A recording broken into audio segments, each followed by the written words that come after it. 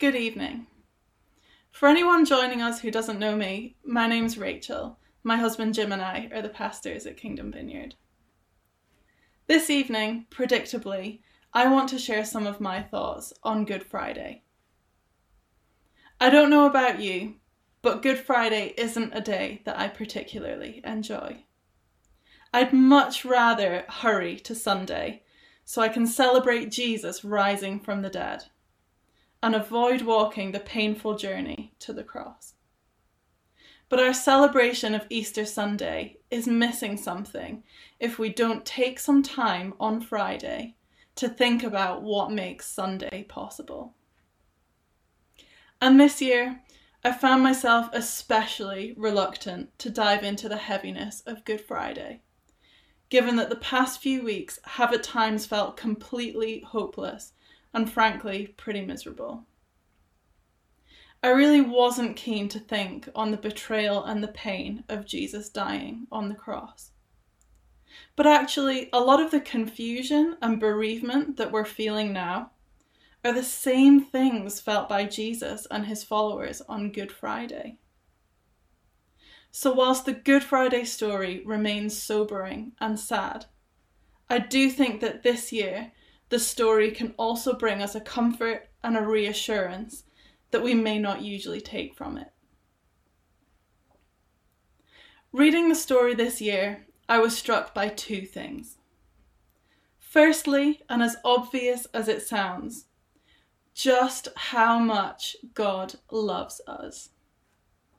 And just how gracious and generous and merciful he is with that love.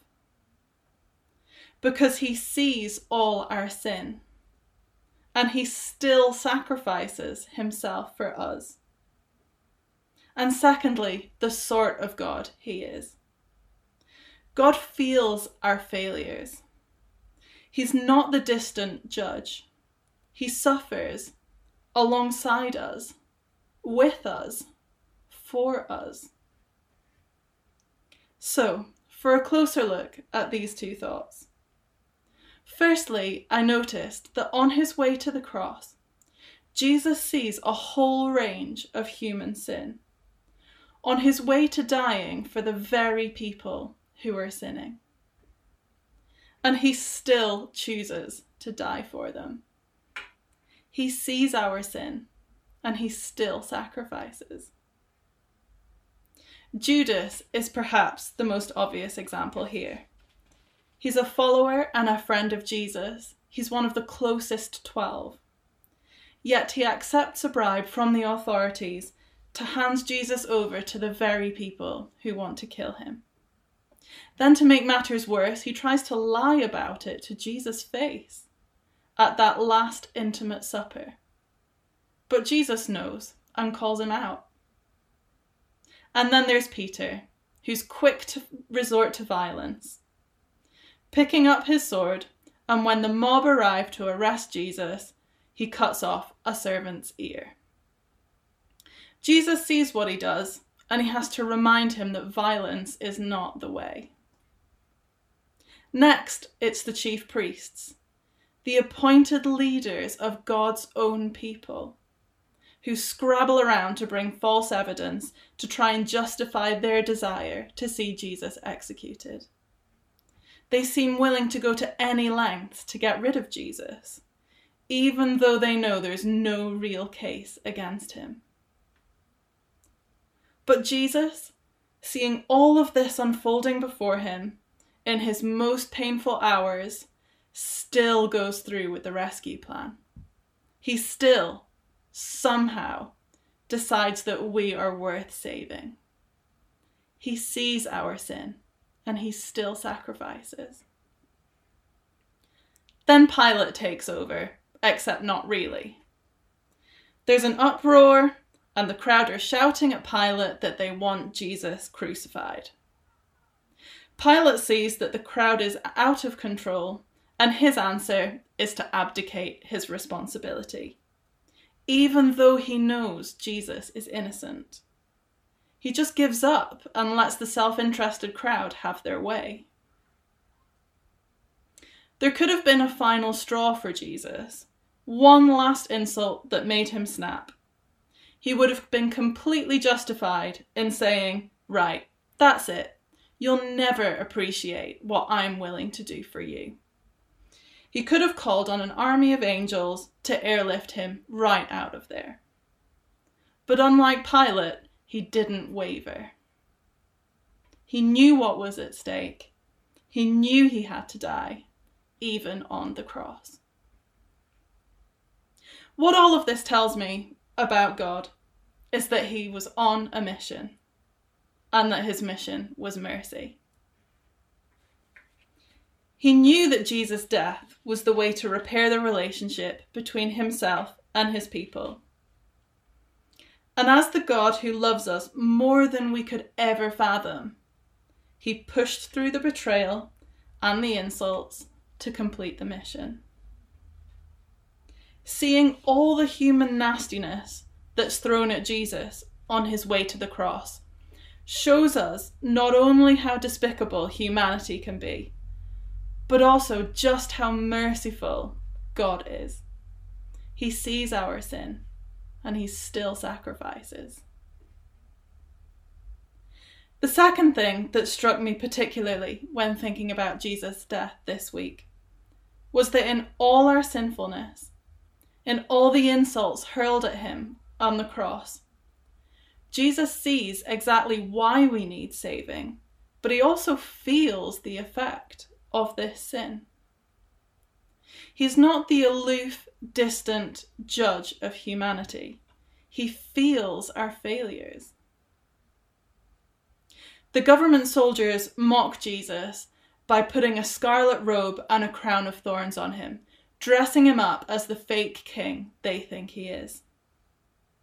They mock him and they spit on him. And they're not the only ones who treat Jesus like this. As he was on the cross, the criminals next to him, the chief priests, the teachers of the law, and the elders all took their turn in mocking Jesus.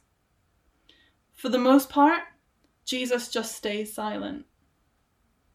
But we definitely shouldn't take this to mean that he just shook off the insults unaffected. Jesus, God the Son, lived a fully human life for us. That means I'm convinced that he felt distressed and abandoned, just as we do when we're falsely accused or insulted. He feels our failures. The failures also weren't just among Jesus' enemies. They came from close to home too. When Jesus goes to Gethsemane to pray, he takes some trusted friends with him and asks them to keep watch. But these sleepy disciples can't even stay awake to pray and keep watch for their friend. He asked them to stay with him because he was overwhelmed with sorrow. I'd be pretty keen to have my trusted friends with me in that situation too. And I imagine Jesus was disappointed and sad that they couldn't even manage to stay awake for him. We could imagine God folding his arms in judgment on us weak, evil humanity, begrudgingly saying to himself, "But because I'm gracious, I will save them." But Jesus wasn't a distant, aloof figure in this story. Jesus didn't just judge our failures, coldly observing the betrayals, the politics, the lies, the dozy rather than the devoted disciples. On Good Friday, Jesus lived that pain. Jesus felt those failures firsthand. The fact that Jesus feels our failures reminds me that God isn't a watch over our sin and get angry from a distance God. He's a feeling God with very real experience of our worst moments and of our saddest moments. It would probably be more comfortable for us if we could think of God being annoyed at our sin, rather than knowing that we've actually hurt him with our actions. We're all familiar with the sting of, "I'm not angry, I'm just disappointed." because disappointment implies that you've grieved someone. It's important to remember this distinction because it completely changes how we relate to God and how we see the cross. A God who feels our sin rather than just judging it is a God who is closer and who cares deeply. The fact that God feels our failures also shows just how much he cares about our relationship with him. Knowing that sin separates us from himself, he's pretty keen for us not to sin, so that we can be as close to him as possible. Jesus died on the cross to restore our relationship with him, not to make God less angry with us. On Good Friday, Jesus feels our failures. God suffers with us. And Jesus' experiences on his way to the cross and his real life lived on earth means he's no stranger to our pain. Isaiah 53 verse 3 says, "He was despised and rejected by mankind, a man of suffering and familiar with pain. Like one from whom people hide their faces. He was despised, and we held him in low esteem." In the course of his life, Jesus experienced bereavement, disappointment, and frustration. And as I said at the beginning, I think that this is where we can take some comfort from the Good Friday story for the situation the world finds itself in now. We find it hard to make sense of what's going on around us, but we can be sure that God is right here with us. Let's not forget that when Lazarus died, Jesus wept. Jesus wept even though he knew he had the power to raise Lazarus from death. Having that power didn't take away the pain that Jesus felt at losing someone he loved, nor the pain of seeing those he loved grieving. So as we are struck every day by the grief being felt in every corner of the whole world at the moment, we can be certain that our God and Saviour really does understand what we go through, and he sits with us in our suffering, not taking us out of the situation, but meeting us here. Not asking us to cheer up, but feeling our pain with us. There may be a storm raging, but Jesus is well and truly in our boat. Without Good Friday, we wouldn't know this about God. Without Jesus choosing to die for us, choosing to face the cruelties of humanity at its worst, choosing to give himself in a rescue plan formed before the world was made. Without this act of sacrifice, we would not know that God is with us, truly with us in the worst of times. Friends, Good Friday is a sad story, but it is good news. And good news is exactly what we need at the moment. It's a story of no matter how rubbish we can be, Jesus still thinks we're worth dying for. It's a story of how God feels our sin in a way that shows just how much he cares about us and about having a relationship with us. And it's a story about how God is no stranger to suffering, but meets us in it. God reveals himself not to be God as the judge, but God as the suffering Saviour. The God who sacrifices himself for us to be reunited with him. It's true. Our thoughts against God, our actions against God, deserve the cross. And yet, Jesus sees our sin, and he still chooses to sacrifice himself for us.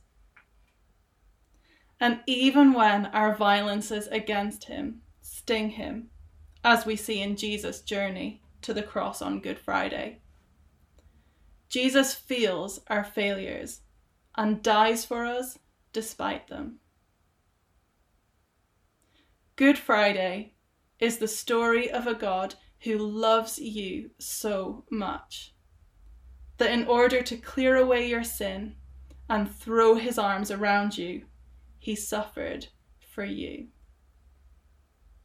And it's a story that shows us that no matter what suffering we face, he knows it, he understands it, he's felt it, and he's right here beside us.